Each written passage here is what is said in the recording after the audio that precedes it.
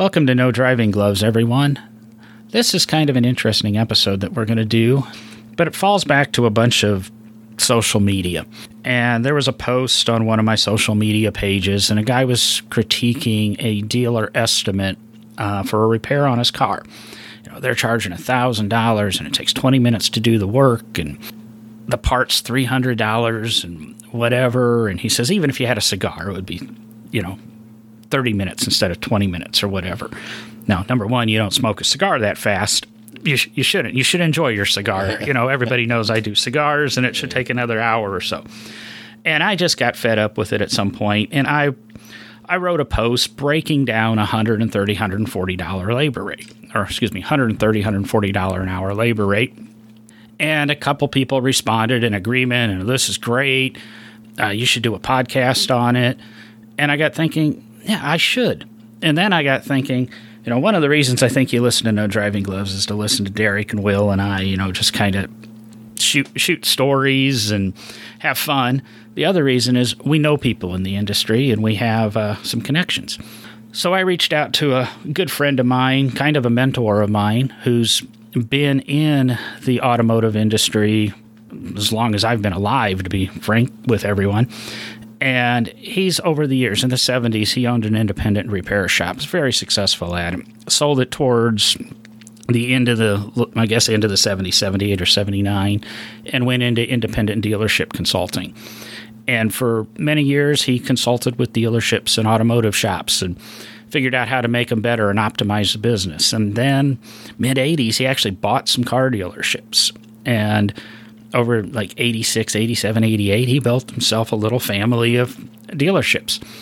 And after doing that for 10 years, as we all do, I think, even me, we get a little bit bored with what we're doing. And he sold the dealerships off and went back to that independent consulting and built a pretty successful company with multiple employees.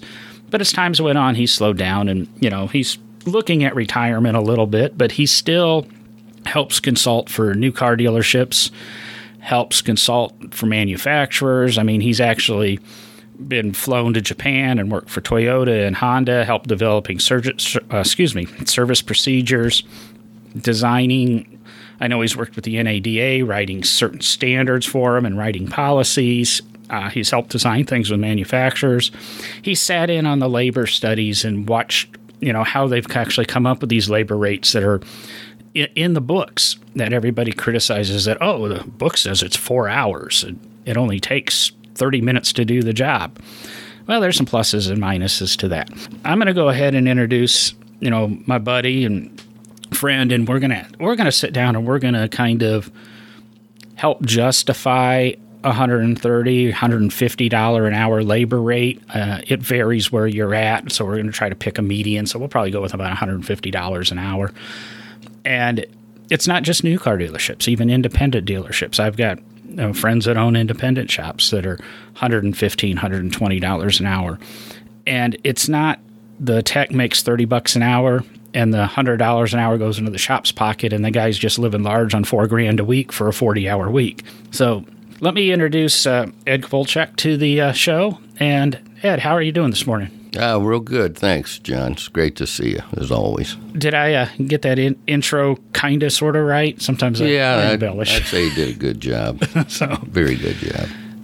I don't know if we want to jump right into this, or how do I want to go with this?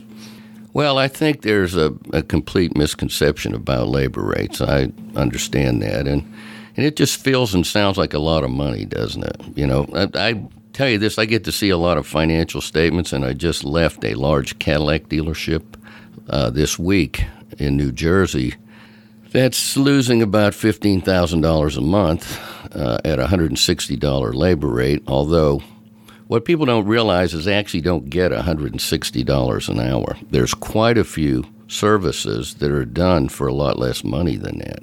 But don't lesser paid people do that? So no, not always. No. This particular store, the techs are about 38 to 40 before benefits. They have a couple of guys that are 24 that do some of that. And this is the New Jersey area, so the cost of living's a little bit higher in that. I mean, we're recording here in Alabama, so, I mean, if you told me I'm making $40 an hour in Alabama, it sounds great. But our guys down here, say, $30 an hour? No. 30, no, 35. 35? So 38. Yeah, so it's... For highly skilled tech. Here's another sad part of this, a lot of people don't realize, is the more skilled you are, the more you get warranty rate. Warranty rate time does not pay near what the actual time is to do it on a lot of jobs. And these diagnostics are just killers, particularly today. Just to give you a little example of how things have changed, in the early 80s, there was 15,000 parts on a car, 13,000, depending on what the car was. Today, it's around 30,000. And a lot of that's electronics. I was going to say about 5,000 of those parts are microchips from what they're telling us this year. Well, yeah, there's actually, well, that's some truth in that. So actually, there's about 100. Depends on the car. Some have 60, 70, 80. But all these new systems that come out, these safety systems, have gotten very sophisticated. And, of course, everybody's seeing lights come on in their dash, and the cars are taking control of them, which a lot of people don't like, frankly. We've talked about getting asked to turn it off all the time in the stores. Please stop my steering wheel from wobbling. But anyway, this labor rate issue, it's understandable, although check the plumber, or check the air conditioning guy. You're going to find out it's in the same league, if not higher. But labor rates have grown. I can remember, you and I were talking earlier, I write that column nationally, which I've had since 1995. And I've just, because of this podcast and us having that discussion, I wrote that column about that. But anyway, going back to the history of labor rates, back in the 70s, well, I can remember in the late 60s, it would be $8, $7 an hour. By the late 70s, 12, 15, 16. Can we stop and put that in perspective? $7-8 an hour sounds like a lot, but minimum wage was $1. Yeah. So it's still, that's 7 times your hourly rate now. Well, but let me mention this. There were no benefits. I actually started out as a technician in a dealership as an apprentice. Social Security was practically nothing. We just had no benefits, and we were on 50-50, so we'd get, if the labor rate was 6, we got 3, or it was 8, we got 4. The other part of that is you could be extremely productive back then, so that was kind of a saver. We had the warranties.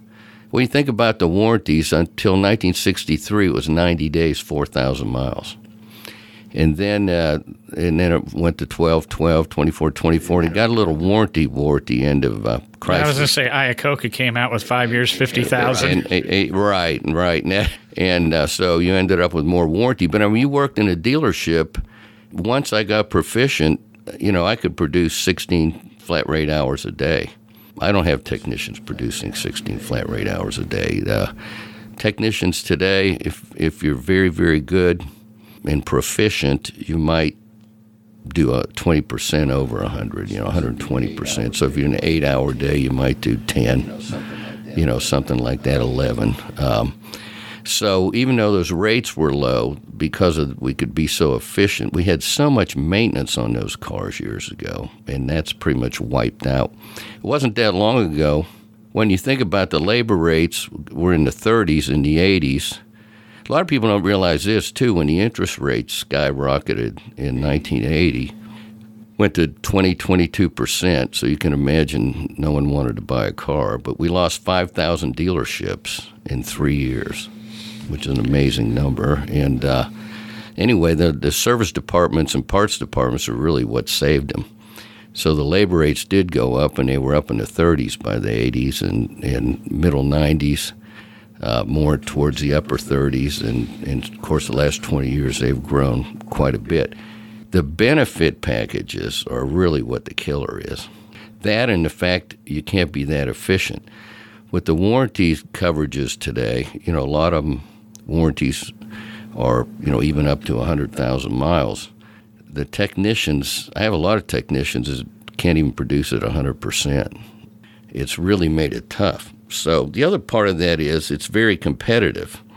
When they come out, dealerships owned the service business, like in the 50s and 60s. They started getting competition from people like, believe it or not, Montgomery Ward was a big competitor. A lot of people don't. I remember know Montgomery Ward Service Centers, or Sears Auto Centers is probably Sears was more. big.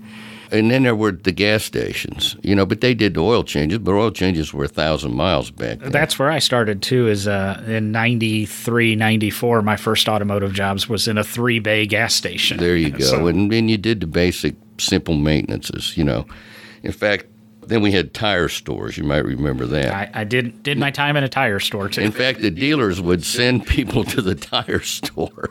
It's like... we have all we can do. So, but anyway, this competition grew and grew, and these quick lube centers came into fashion. Which is, there's so many stories I could tell you about that. You don't even want to know. And they're all great and wonderful, right? Yeah, great and rip-off. But anyway, it kept the price really low. So, for example, the store I just left, our effective labor rate is about 113, I calculated out. And the door rate, or the high rate, is 160. Some things are at 160, but a lot of things are not at 160. None of the maintenance is near that. And break down effective labor rate real quick for the... Effective labor rate on customer pay would be a combination of the maintenance you do at a much less price.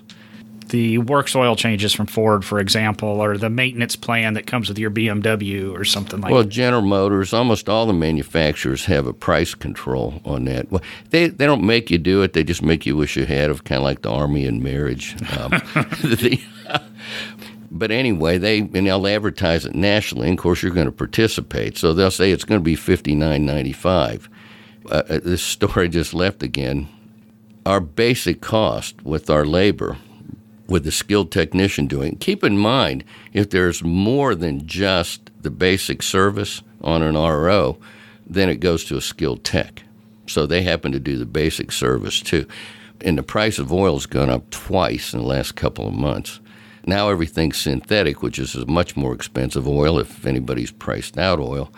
The filters have gone up also, and you want a 27 to 30 micron filter, not the garbage that I see out in where. At 80 microns. But anyway, the bottom line is our cost is almost $50 with the benefits.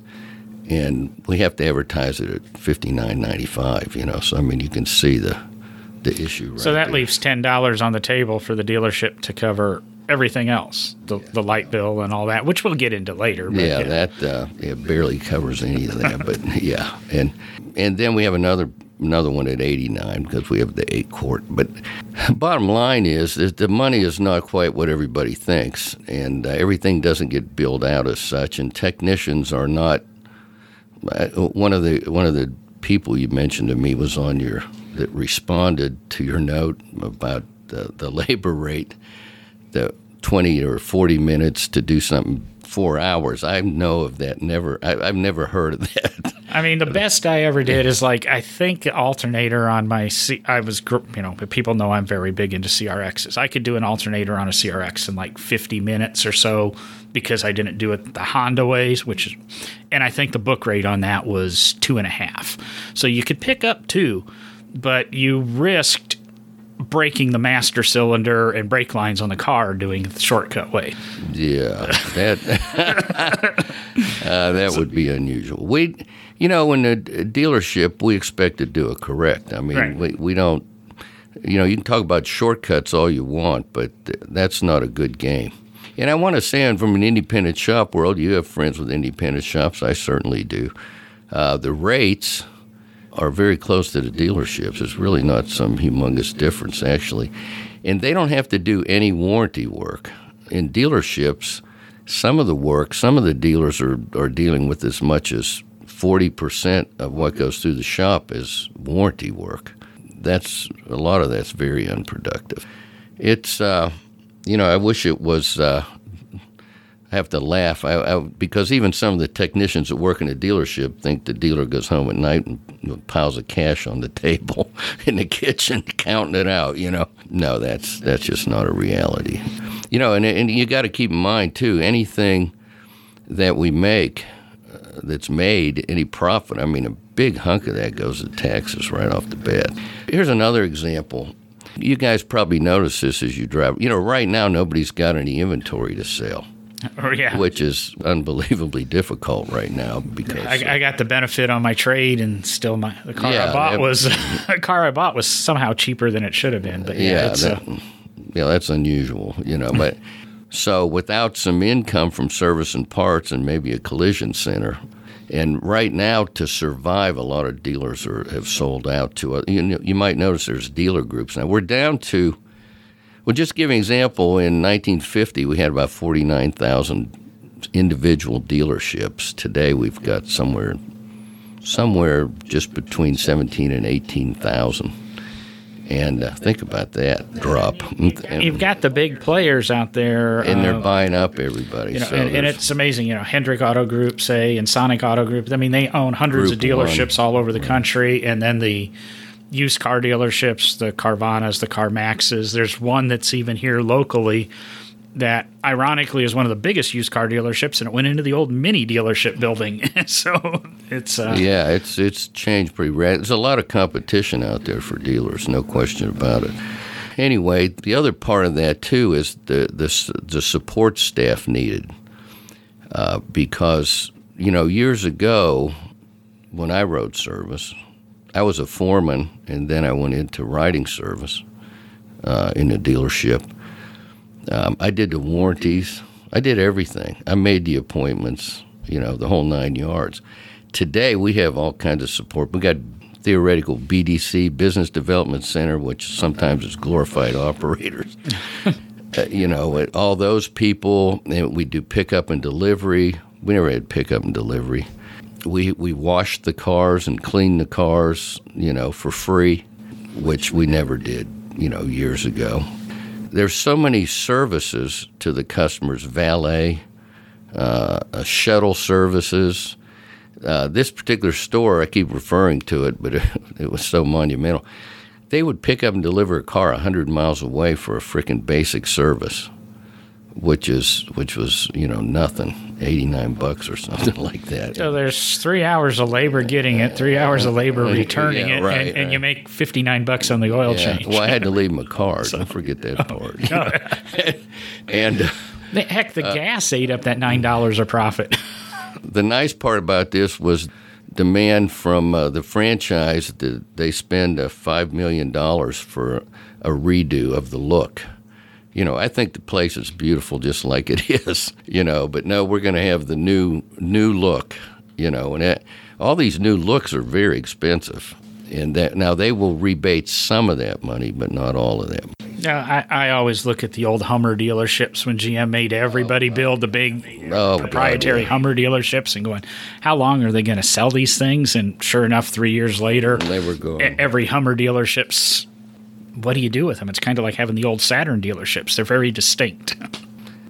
People are occupying with other franchises right now, but to your point, then they say, no, you can't look like that. Well, you made me look like that before. Well, I think there's a local Ford dealer here. I've only been in the area 13 years, and they're doing their third remodel from what Ford wanted them to do. Yeah, and they're expensive remodels for sure. So. Especially at this time with COVID.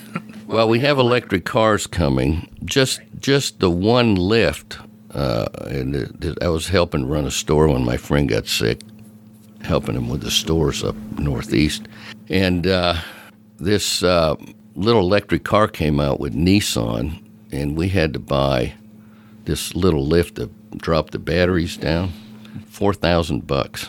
Tools and special equipment today just knock your socks off. And the diagnostic tools for all this electronic stuff, ADAS, measurement systems, etc., just very, very expensive. And the tech training. Tech training, a lot of it's online today, which I'm not always crazy about, to be honest with you.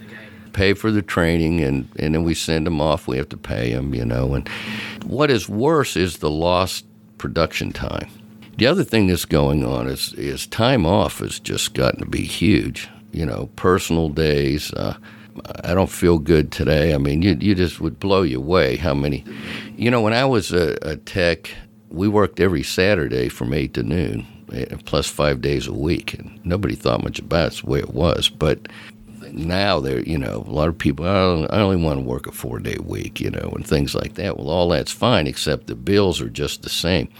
I do these measurements on what a flat stall, because you take the expenses of a service department, you divide it by the number of stalls where I can produce, and that's a carrying cost of expenses, right, every month, whether anybody's in there or anything. And it's been averaging anywhere between $9,000 and $12,000 a month. Well, then the guy wants 2 stalls, because I got engine problems and warranty. I tear them down. Now when we pull the engines out, we have to pull them out from the bottom. We can't move the cars. I mean, it just, so now you're looking at how many dollars a month just to pay the bills in that frickin' stall, so 2 stalls. It gets really tough. So if a tech has 2 stalls, that tech has to produce $24,000 a month just for the dealership to pay for the stalls and that. Well, that's and not even pay the tech. Yeah, but remember, that's gross. That's after I pay the tech, right? Oh, okay. So yeah, the tech and his benefits have to be paid first, and then what's left allows me to pay the bills. So technicians essentially work, 40-hour weeks, 160 hours a month, and think about this, 720 hours in a month worth of bills. So we got to be pretty productive for 160 hours in those stalls, to pay the bills. So it's a lot more complex than people think. So let's break down some of the expenses in that. You're saying $12,000 per stall carrying cost. So, you got 12 stalls in a building. They've got to make $120,000 a year. Why is it? A month. Well, a month. I'm sorry. I wish it was a year. Little things. Yeah, little things. What is that? 1/12 mistake. Yeah. So I'm paying my tech, say, $40 an hour, and just being rounded, and we're charging $150. There's $110 an hour left on the table here. I'm billing out 160 hours a month. So still, aren't I making $16,000 a month? Well, the thing you left out was the effective labor rate. Remember, whatever anybody's door rate is, believe me, they're not at that rate. But they don't have that on the board above my service. No, well, most of the time, they have laws that, you have to post this rate, and it's really a misnomer. It's sort of unfortunate. If I have to post those signs, I always add the addendum underneath of what the customer's actually paying. So there's some real misunderstanding of that. I think of a financial statement, personnel costs, number one, support personnel costs. Just to give an example, when I was writing NADA fixed ops training back in the 80s, our guide was 40% personnel support costs of the gross. But what was left after we paid the techs. And, today I'm constantly calculating, or you looking at financial statements. And I'm talking about the ones that have all the expenses for personnel in there. Some of the statements kind of cut it short so you don't get a true reading, but depends on the format. Like Chrysler, for example, is a little different bird. But anyway, I often see 60%, 65% of the gross going to support personnel, what's left. And then it used to be the guide was, if you had a shop with 10 technicians, you'd have 4 support people, maybe 5 pushing it, right? Today, it's almost 1 for 1. And support personnel fall into the category of the valets for service writers, valets, porters, back clean the shop people. No, not the back office people. I'm just talking about the people that work in service. Oh, okay. I got a service manager, I got a fixed ops director, I got a warranty administrator now. I never had a warranty administrator. We were the warranty administrators. I got appointment takers. I got multiple operators. And the other thing is, this is another little piece of that puzzle. In a lot of these stores, this no appointment needed is a freaking disaster for a lot of people because there's a high expectation, and rightfully so, for the customer to say, well, I'm going to just drive up and I should be out of there in 30 minutes or 45 minutes or an hour at the worst, right? And there's 20 people ahead of them. It's like I said, can you imagine your doctor saying, hey, you don't need an appointment anymore, just show up and let's see what happens, Doctor's a bad example. But you know what I'm saying. I had to go to, because I bought this car with so few miles, my oil change light had been on. It can't be turned off till 2,000 miles. And finally called the dealership and said, hey, beyond 2,000 miles, can you turn this off? Can I just pull in and you guys reset it, or do I need an appointment? Or he said, no, just show up and you can do it. And I'm thinking in the back of my head, yeah, sure. I budgeted 2 hours. Amazing. I pulled in. I was out within 10 minutes, but I pulled in at the right time of day. I didn't show up at 8 o'clock in the morning. I didn't show up at 5. Yeah. Right. When most people show up, right.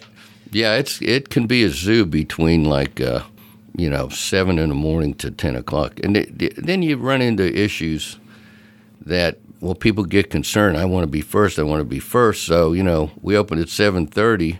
I was getting to the store at 6:45, and there would be cars lined up. I'm one of those people. Hoping to get in, But, I mean, it's not really great for the customer either when you think about it.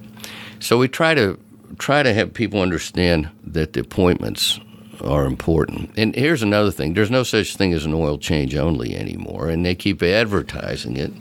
Even the dang dealers do. Read the manual. They always go, Ed, how do you know all this stuff? Oh, I read your manual. It's like whoopee-doo. And there's a whole series of things that we do, or supposed to do, on these cars every time there's a service visit. Keep in mind, they're not coming in every 1,000 miles like they used to. You might remember, John, you worked in a service station. It's like every 3 weeks, a guy was in there, he drained oil, put some more oil in it, threw a filter on it, and away you go, No, that doesn't happen anymore. Now we're, 8,000 miles? 10,000. 10,000 on some vehicles. My old Ford was 10,000. My Porsche is 20,000, I know Mercedes is 20. Yeah. 20,000 or a year, whichever comes first. Of course, they got large oil pans and, high capacities. And, we got a lot of 8-quart engines out there now. They never had 8-quart engines. Hell, we had 4-quart engines, and maybe 5, and it's a long time between service visits, and a lot of things happen. Here's the reality. A car can kill somebody, and it needs a proper inspection. And I'm a big proponent of vehicle inspections, but they need to be done right, and it takes time to do them right. If you jam the work up, even if you're a great tech, and I'm saying to you every minute, get it out, I got 3 more, blah, blah, blah. You tell me what happens. Why would you set yourself up for that? I will tell you, most people want to do it right. From a dealership world, integrity with dealers is a big deal, big deal, but it is with independent shops too. It's a personal business, isn't it? It's the people so it's well-meaning. But talking about the expenses, the personnel, then you get into things, they call them controllables, if you want to call them controllables, but all those shuttles, those cars and those shuttles we run around, we got to pay for those, all the gas, all the insurance and everything, and the loaners are not free. Computer systems, software systems today, and there's so many add-ons. It's nothing to have a $10,000, $15,000, $20,000 a month bill for just the software and the computers and printers that break down every freaking time you turn around. I have to laugh because we have piles of paper in dealerships like never before. And when computers came out, I remember saying, hey, the day will come, we won't have any more paper. I'm waiting for that day. We've sure got a lot more paper now, it seems. Yeah, well, it's kind of wild woolly. But anyway, we have that. We have supplies, which can run a ton of money anymore, and all the things we have to support projects we're doing on the cars. And we collect some money on that, against that, but, it never covers it, Then we have, phone expenses, right? And we've got... It gets me what phone systems cost anymore. Yeah, and then everybody has to have a cell phone, and every technician has to have a computer now. So that gets expensive. I got laptops or full-service computers all over the shop now for all this communication. I got to pay for a texting program, because most customers like to get texts. I don't blame them.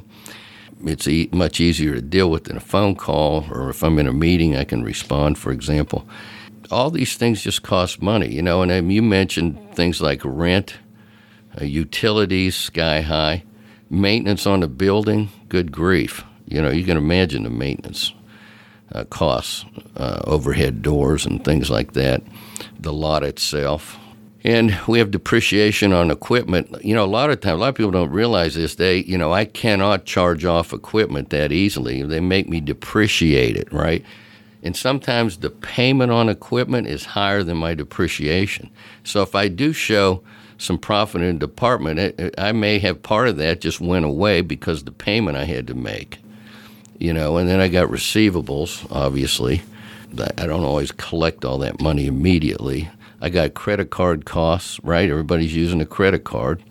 The list goes on. It's pretty extensive of the expenses that we have to deal with. And I don't have to tell you about property tax. Yeah, I was going to say, let's break it down here in a little bit of dollars, kind of like I did in mine.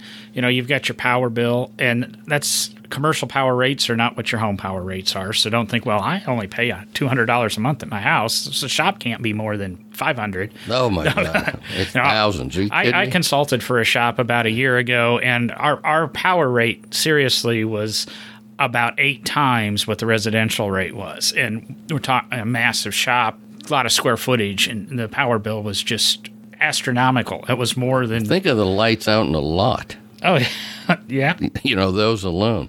You get that. And like you said, you've got property taxes on there. You've got uniform expenses, just some of the trivial things that you never think of. Here, this I can tell you. So I was telling you about, 55, 60, 65% support personnel costs with benefits.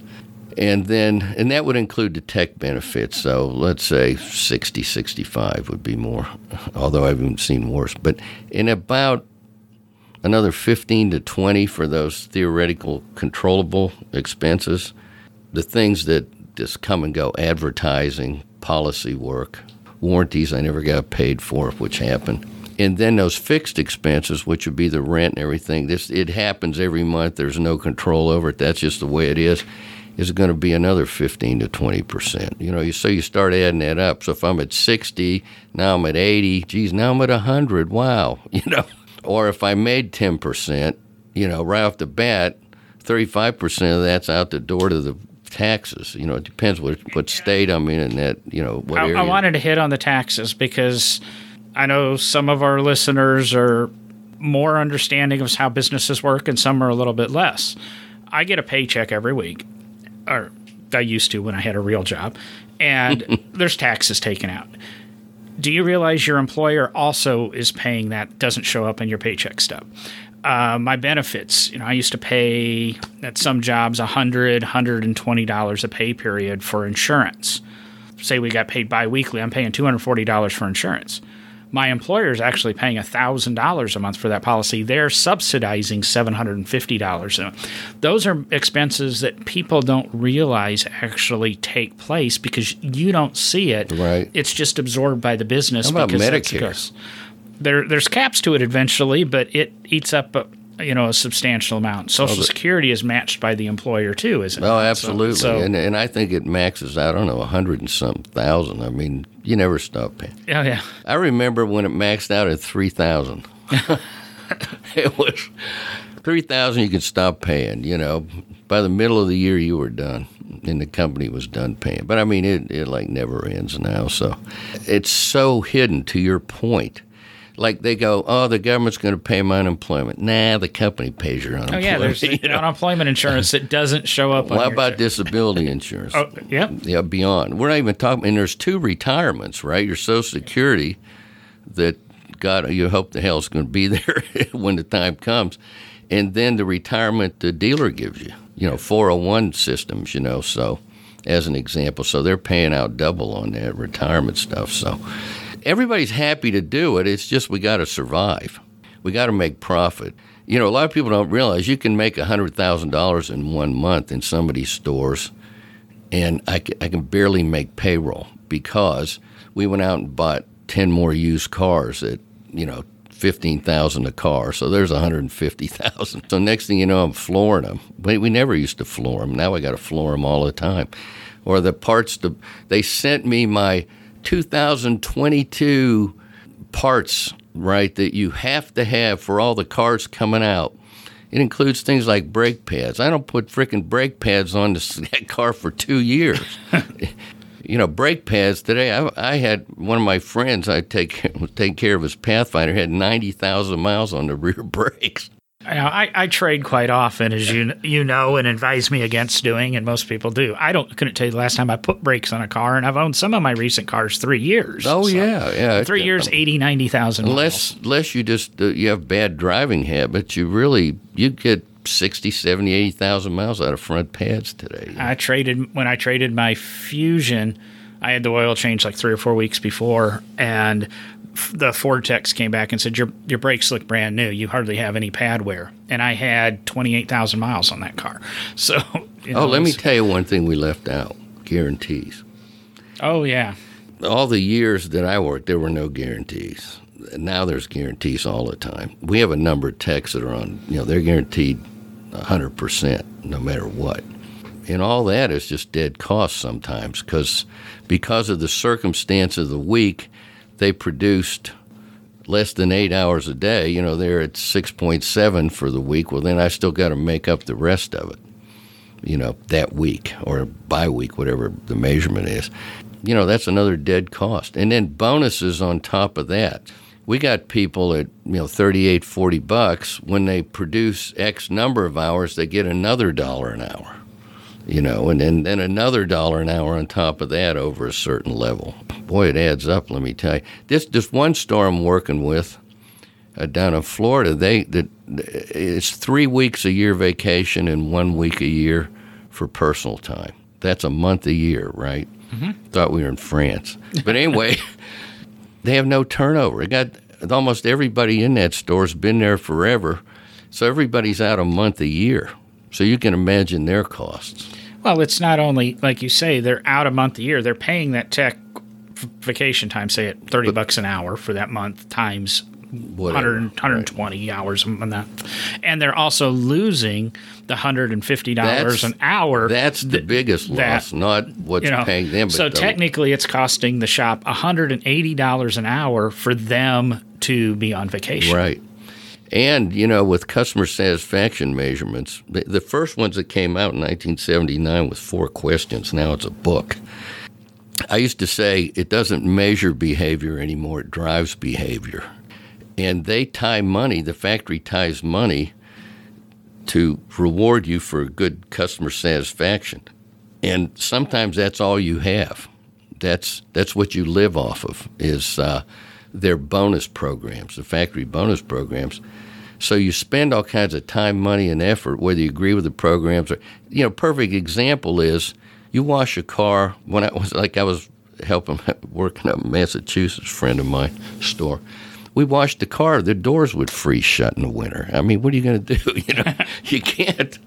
You have to be very careful about all these things. The car should be cleaner than when you brought it in. Some people bring it in, it's already spotless. And then you get a 0. There was nothing to clean, Right. It's just crazy stuff like that. See, and I'm always somebody on those surveys, and I understand the surveys and what the manufacturers are looking for, and it goes beyond cars. I don't give anybody a 5 out of 5, because I always believe there's some room for improvement. Well, there you go. And there's people like me, but those I do know the dealerships and the stores that do that are depending on the 5. all 5s, because that's what the company wants. And again, this is even outside the automotive realm. But there's no allowances for people like me that are overly anal and picky. And no, there isn't. And it hurts. It hurts bottom line. So sometimes I'm actually grading a little bit higher, or the shops. I can't say the last time I went to a shop where they warned me I'm going to get a service, a survey, and if I can't fill it out 5 stars, call us and we'll take care of it before you fill that out. Now, that's how important it is to them. There's one other hidden thing here we didn't discuss, which is parts. And a lot of the manufacturers now are controlling the parts inventories, where the dealers would control their own inventories.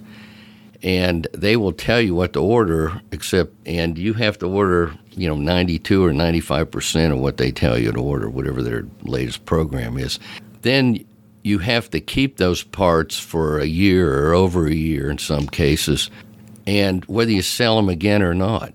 And so that it's so different because it used to be we had to sell it 3 times to stock it. Depends what our setting was. Some people it was 2 in 6 months or 3 in 9 months, things like that. Now, if you sell one, you got it. There's a good chance I may never sell that sucker again, and then I got to keep in the shop. That's all that cash tied up. I used to be, we bought all our cars from the same Chrysler dealership in the 80s, so I was very familiar with a lot of how the back ran, and I knew what their parts department was. And it might have been 10 years ago you referred me to somebody, and I went and interviewed with the parts department locally, and it amazed me that the interview wasn't even at the dealership. It was in an off-site warehouse because of the amount of parts they had to stock. You think the dealership's only paying for the dealership. No, they're paying for a warehouse miles away and a complete staff there. It's not the 2 parts guys that you see at the dealership. There were 12 guys running around this building. I have numerous dealers with pods, with parts.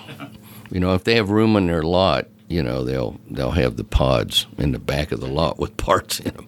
Although I will say, when the parts depot is well stocked and we have daily delivery, I remember we had monthly delivery, so you filled up 2 stalls with parts once a month. You were there at 5 o'clock in the morning putting parts up. So that's been wonderful, the daily, when it's in stock. The other thing about customer satisfaction is we have more back orders right now than ever before for a whole lot of reasons everybody listening to this is familiar with. Boy, that's affecting customer satisfaction. I mean, there's so many things that are measured that are not even under control of the dealer. It gets pretty tough sometimes. So it's not exactly a panacea for everybody. And they do have their good months, and then they got their terrible months, like January in the winter. It's just a disaster for the northern dealers. It's dead. Yeah, northern body shops do okay, but the body shop guys, they come out in the morning. It's rainy, it's snowing, it's blowing, it's cold, and God, what a wonderful day! It's like that's when the tow truck drivers are busy. Yeah, right, exactly. So it kind of breaks down a little bit of what we're saying is there's a lot more to that $150 an hour than just paying the tech. And that that's kind of the whole thing here. And we went a lot deeper into the weeds than I really imagined we would. I want to say I hope this episode helps some of our listeners understand. And we're going to share this out and share it out to your friends when they start complaining about dealership rates. It's really not just a small business, and it's just not 10 guys that you see. One thing I pointed out is there's a service advisor, and the whole reason the service advisor is getting paid is because the tech needs to be working. I remember years ago that you could go in and you could talk to the guy working on your car, which to me is great. I have a tendency to be long-winded. Between Derek and I, we go on these long monologues. But that's why that guy's there, is so the tech can keep working on the cars and get paid. And some of the service advisors are great, but it's all time. Everything comes down to time in this world. It's just amazing to me. And until you own a business or you research starting a business, all the hidden costs to being in business, and it's just not being open, paying a guy. It's, and I can go to a lot of the businesses I've been involved in and what the background is, and sometimes being overworked to try to even help with costs. Was there anything we didn't cover, Ed, that we probably should touch on? Yeah, we probably could, but I'd have to get into assets and liabilities, so I don't think you want to go there. Yeah, but the time of cash is pretty phenomenal also. Even your smallest dealerships, it's the amount of money it is to operate, and that's why so many dealerships are not independent anymore. There's a group in town here that I know just sold one of their dealerships, and they still have 2, and I'm amazed that he's even trying to make it with 2. We'll see how it goes. But it seems everybody else in town's almost part of a big, everybody group. Down one stretch in Hoover, Alabama is now all owned by the same dealership network, even if the signs on the sign don't say it really. Well, people don't know the hidden situation with how many people own what. Is what they're trying to prove today or to position themselves is to control a market. Mm-hmm. And it used to be, I remember Royal Oldsmobile. It was Royal Group, was all Oldsmobile. What the heck happened to Oldsmobile? Boy, that was a lesson, wasn't it? So the good news is I own 50 Oldsmobile stores. You know what the bad news is? I own 50 Oldsmobile stores. I've got a friend who his father bought into Saturn and had a Saturn dealership. There you go. Owned a single Saturn dealership, and then overnight, it's gone. Well, look at Plymouth. Oh yeah. Look at Chrysler. Used to have all these franchises, and then now they're just Dodge. It's Ram truck is really Dodge, right? And a lot of people still get confused on that. Yeah. Well.